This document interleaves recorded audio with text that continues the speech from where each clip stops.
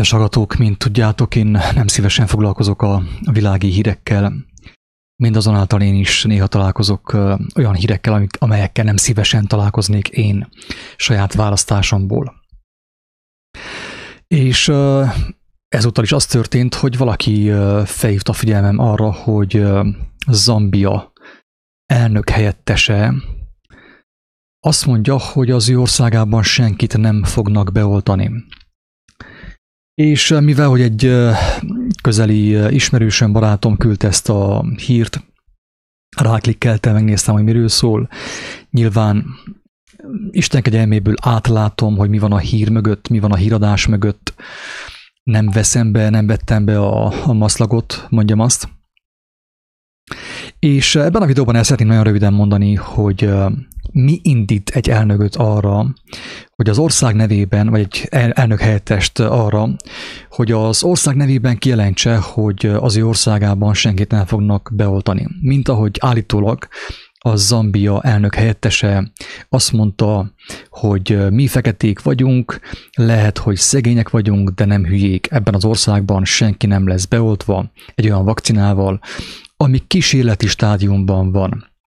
Senki nem vállal érte felelősséget, és nincsenek meg a végtanúsítványai. Oltassák magukat az amerikaiak, oltassák az európaiak, de Zambia népe neki ennél sokkal fontosabb. Igazi Superman, igazi Batman, ugye igazi hős. Ő a nép hőse. Ezzel a kijelentésével, kedves hallgatók. Mi a probléma az ilyen hírekkel? És azért tartottam fontosnak erről beszélni, mert tudom, hogy nagyon sokan könnyen bedőlnek az ilyen híreknek. Többször elmondtam azt, hogy nagyon sok híradó úgymond tehát bárányköntösben van, ugye báránybőrben van, de viszont ugyanoda visz, mint az összes többi híradó, ami ugye mellesleg hazugság, egyértelmű hazugság. Tehát mi a gond ezzel a híradással, mi a gond ezzel a közleménnyel, és hol látom én ebben a közleményben a manipulációt? Én nem ígérem azt, hogy én mostantól minden ilyen közleményt ki fogok elemezni, mert nem erre kaptam én elhívást, hogy én folyton azt elemezgessem, hogy az elnökök, Zambia elnöke, meg a többi amerikai és afrikai országnak az elnökei hogyan vélekednek a vakcináról, meg a Covidról. Nem ez az én dolgom, kedves hallgatók. Az én dolgom az, hogy amit én megértek Isten kegyelméből, az ő országáról, az ő szavából, az ő szaváról, azt megosszam embertársaimmal, mert abban van az élet. De most csupán azért, hogy meglássátok azt, hogy egy ártatlannak tűnő híradó hogyan manipulálja az embereket, megmutatom, hogy mi a bibi ezzel a híradással. Tehát azt mondja, nem azt mondja az elnök, ugye nem mondhatja az elnök azt, hogy a vírus nem létezik. Ő sosem fogja azt mondani egy elnök, hogy emberek, ismerjük meg az igazságot, ismerjük meg a teremtés igazságát, mert abban nincsen vírus. Az igazságban, az Úristen szavában nincsen semmiféle vírus, semmiféle betegség. Tehát az, hogyha megismerjük, az, hogyha bennünk van, akkor teljesen egyértelmű, hogy bennünk nem lehet vírus is, ugye? Két úrnak nem szolgálhatunk. Ez itt egy elnök, egy előjáró sosem fogja azt mondani, hogy emberek, ez a helyzet, hanem inkább azt mondja, hogy egy olyan oltóanyaggal, ami nincsen letesztelve, ami kísérleti stádiumban van, aminek nincsen tanúsítványa, végtanúsítványa, egy olyan oltással, olyan oltóanyaggal nem oltjuk be a népet. Tehát nem tudom, hogy mennyire érződik, hogy hova van a kicsi kutya elásva. Tehát ez a figura itt a képen, ugye, ő továbbra is tényként kezeli a koronavírus meg az egész Covid hisztériát, ugye. Nem azt mondja, hogy nem fogunk oltani, hanem azt mondja, hogy ezzel az oltással nem fogunk oltani. Majd a következővel fogunk oltani. Így eljátsza a szuperhőst a nép szemében, mindenki örülni fog, mindenki tapsolni fog, de viszont ugyanoda viszi az embereket, az ő népét, mint ahova az összes többi elnök. Érthető? És megint elő kell hozzam azt a butácska példát, ugye az aranyport fingó lepkével. Tehát Nem létezik aranyporcingó lepke, de mi mégis arról beszélgetünk, hogy az aranyporfingó lepke mennyi aranyat lövel ki a fenekén egy purcolással. Érthető?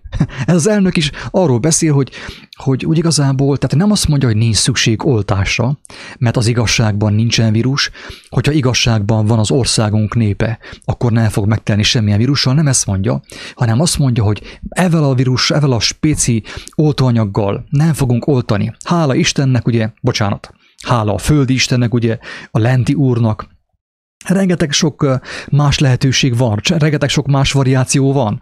Ha nem az orosz vakcina, akkor van kínai vakcina. Ha nem kínai vakcina, akkor ausztrál vakítócina. Ha nem az ausztrál vakítócina, akkor a grönlandi vakítócina. Érthető a propaganda. Tehát nem tudom, hogy ezt tovább kell még mondani, magyarázni. Hogy ezek az elnökök nem arra vannak megfizetve, nem azért vannak megfizetve, hogy megkíméljék a választópolgárokat, ügyeljenek az ő egészségükre, hanem arra, hogy azt a hazugságot, amit az emberek nem akarnak bevenni így, azt vegyék be másképp. Így vagy úgy vegyék be a hazugságot, és pusztuljanak el. Ez a lényege, kedves hallgatók. Nehogy valaki azt higgye, hogy az elnök egy igazi, mit tudom én, szuperhős, egy ilyen mesehős, mert ebben a világban, amiben mi mostan élünk, nincsenek szuperhősök, kedves hallgatók. Nincsen semmiféle szuperhős. Az, amit láttunk a televízióban, a filmekben, ugye a különböző mit tudom én, szuperhősök, a Batman, a Superman, a Pókember, meg a nem tudom én mi, ez nem létezik, kedves hallgatók, de mi továbbra is hiszünk az ilyen szuperhősökben. Mi hinni akarunk a szuperhősökben. Miért akarunk hinni a szuperhősökben, kedves hallgatók? Azért, mert nekünk nincsen igazi szuperhősünk. Mert ki más lehetne az igazi szuperhős, mint az, aki az életet megteremtette. És ő felkínálja lehetőséget számunkra, hogy benne bízunk, ráfigyeljünk, ő számunkra megmutat mindent, megmutatja, mi az igazság az oltásról, a vírustól, a Covidról, meg mindenről, de nekünk nem kell az igazi szuperhős, aki az eget és a földet megteremtette. Mi inkább azzal foglalkozunk, hogy az ilyen földi szuperhősök, ugye a Bruce Willis, meg az a hollywoodi szuperhősök, meg az elnökök, meg az Arnold Schwarzenegger, meg a Zambiának az elnök helyettese, mit mond a vakcináról. Tehát érthető, hogy mi a hazugság az egészben. Az a hazugság az egészben, hogy bár ellenzi azt a vakcinát, amit, mit tudom én, bevittek Zambiába éppenséggel, ő továbbra is tényként kezeli azt, hogy létezik ez az őrültség. Belemegy a játszmába, és azt mondja, hogy emberek, nem ezt az oltást fogjuk mi kötelező módon bevenni, hanem a másik oltást fogjuk mi kötelező módon bevenni. Érthető, hogy mi a manipuláció, mi a propaganda az egészben. Sajnos nekem nincsen lehetőségem arra, hogy minden egyes hazugság mögötti, és minden egyes propaganda és főáramú hír mögötti propagandát megmutassa. Tehát én nem erre kaptam elhívást, de ezt csak úgy érdekességképpen megmutatom, hogy hogyan van manipulálva az emberiség, úgymond a jó szándék nevében, a humanizmus nevében, a jó elnök nevében, és így tovább, és így tovább. Hogyha az ember nem ismerte meg az igazságot, az élő Isten szavát, akkor teljesen mindegy neki, hogy melyik elnökben bízik. A főelnökben, vagy pedig az elnök helyettesben. Az orosz vakcinában, vagy a kínai vakcinában. A lényeg az, hogy a vakcinát emberektől fogadom el. Az oltást, úgy a szellemi, mint a fizikai oltást emberektől fogadom el. Ki fog engemet megmenteni? Hello! Őszintén gondolkodjunk el azon, hogy ki fog bennünket megmenteni, hogyha így vagy úgy csak bevesszük az oltást.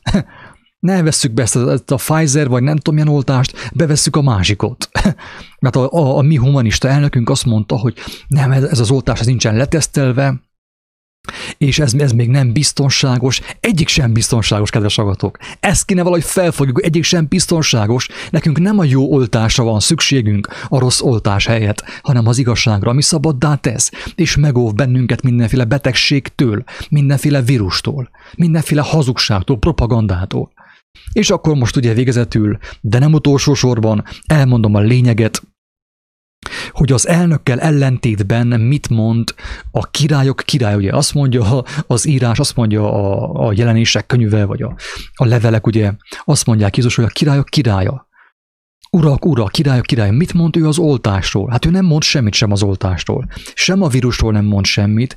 sem az oltásról nem mond semmit. Miért? Azért, mert ő a hazugságot velem ellentétben nem is illeti.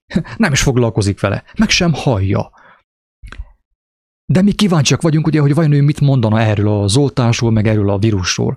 Hát körülbelül azt mondaná ő, ahogy én megismertem őt, hogy tehát ő nem azért nem javasolja az oltást, mert még kísérleti stádiumban van, és nincsen végtanúsítvány, és nincsen letesztelve. Ő nem azért nem javasolja az oltást, kedves hallgatók, az Úristen, az élő Isten, az embereknek, az ő gyermekeinek, nem azért nem javasolja az oltást, mert kísérleti stádiumban van, nincsen letesztelve, nincsen végtanúsítványa, hanem azért nem javasolja, mert ő azt ígérte, hogy velünk marad a világ végezetéig, az idők végezetéig, és az övéi hallani fogják az ő hangját, és ő eszükbe juttat folyamatosan mindent, amire nekik szükségük van ahhoz, hogy átlássák a világ propagandát, a világ álnokságát, megismerjék az igazságot, egészségesek maradjanak úgy lélekben,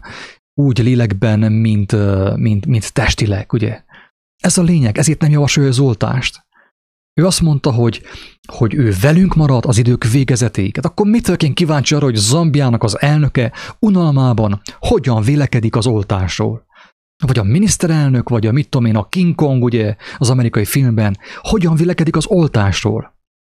Miért foglalkozunk azzal, hogy az aranyport fingó lepke mennyi aranyport lövel ki a seggén, amikor nem létezik aranyport fingó lepke? Mert az igazságban nincs semmiféle aranyport fingó lepke, sőt az igazságban beszélő kígyó sincsen, mint hogy azt már többször elmondtuk egyébként. Ennyi. Nem tudom, hogy ez van-e értelme ezt még tovább fokozni, vagy tovább magyarázni. Én szomorú vagyok, hogy ilyen dolgokról kell beszélgessek. Drága embertársak, én szomorú vagyok, hogy ilyen dolgokról kell beszélgetni, ráadásul hívő emberekkel, akik magukat úgymond hívőnek mondják. A hívő emberek azzal foglalkoznak, hogy Zambiának az elnök helyettes, annak a titkárnője, és annak az unokahúga hogyan vélekedik a vakcináról. Őrültség! Nincs, amivel foglalkozzatok, nincs, amivel foglalkozzunk, nincsen nekünk örömhír, nincsenek nekünk folyamatosan bizonságaink az élő Istentől. Mi azzal kell foglalkozzunk, hogy Zambiának az elnöke unalmában hogyan gondolkodik a Covidról és azért az oltásokról. Őrültség. Meg vagyunk teljesen bolondulva. Ezt kell mondja. Őrültség. Ráadásul hívő emberek. Magukat hívőnek mondó emberek. Ez van. Én senkit nem akarok megbántani, megsérteni. Mert, mint mondtam, én is egy elesett ember vagyok, én is elbuktam nagyon sok mindent. Engemet is becsaptak. Nincs nekem okom arra, hogy kevékedjek, bármivel is. De viszont okom arra van, hogy azt az igazságot, amit én megtudtam Istentől személyesen, nem keresztapámtól, nem a YouTube-ról, hanem Istentől személyesen, amit én láttam tőle, arról én bizonságot tegyek, hogy aki hallja az én bizonságomat, hitre jusson, bizalomra jusson, és megmeneküljön, és ne azzal foglalkozzon, hogy Zambiának az elnöke unalmában, miközben reggel elment üríteni, ugye, a tegnapi kakaós kávét, közben ő mit gondolt az oltásról, vagy mit mondott neki a marketinges ember, hogy mit kell mondani a tömegeknek, hogyan kell nekik beadni az oltást, úgyhogy megjátszodjuk azt, hogy az első oltás az nagyon veszélyes, de a következő oltás az majd jó lesz. Na, ez történik az egészségügyben. Nagyon sok egészségügyi dolgozó azért oltatta be magát, mert bevette azt a propagandát, azt a hazugságot, hogy emberek, ez az oltás ez még jó, de aztán utána majd nagyon silány oltások lesznek. Ezért most vegyétek be ezt az oltást. Őrültség! Így vannak az emberek agymosva. És én nem azért mondom azt, amit mondok, hogy haragudjatok azokra, akik agyat mosnak ugye tömegesen. Nem ezért mondom, amit mondok, hanem azért mondom, hogy vegyük már észre, hogy azért válunk agymosottá, azért válhatunk agymosottakká, mert nem ismertük meg az igazságot. Nem vagyunk az igazságban, nem vagyunk Istennek a jelenlétében, amit úgy hív az írás, hogy Szent Lélek. Nem vagyunk jelen, nem vagyunk rajta Istennek a jelén. És folyton azzal foglalkozunk, hogy Zambiában az elnök vagy az elnök helyettes mit gondol, Mici Mackó hogyan vélekedik a vakcináról. Őrültség. Őrültség. És ezek után még hívőnek nevezzük magunkat.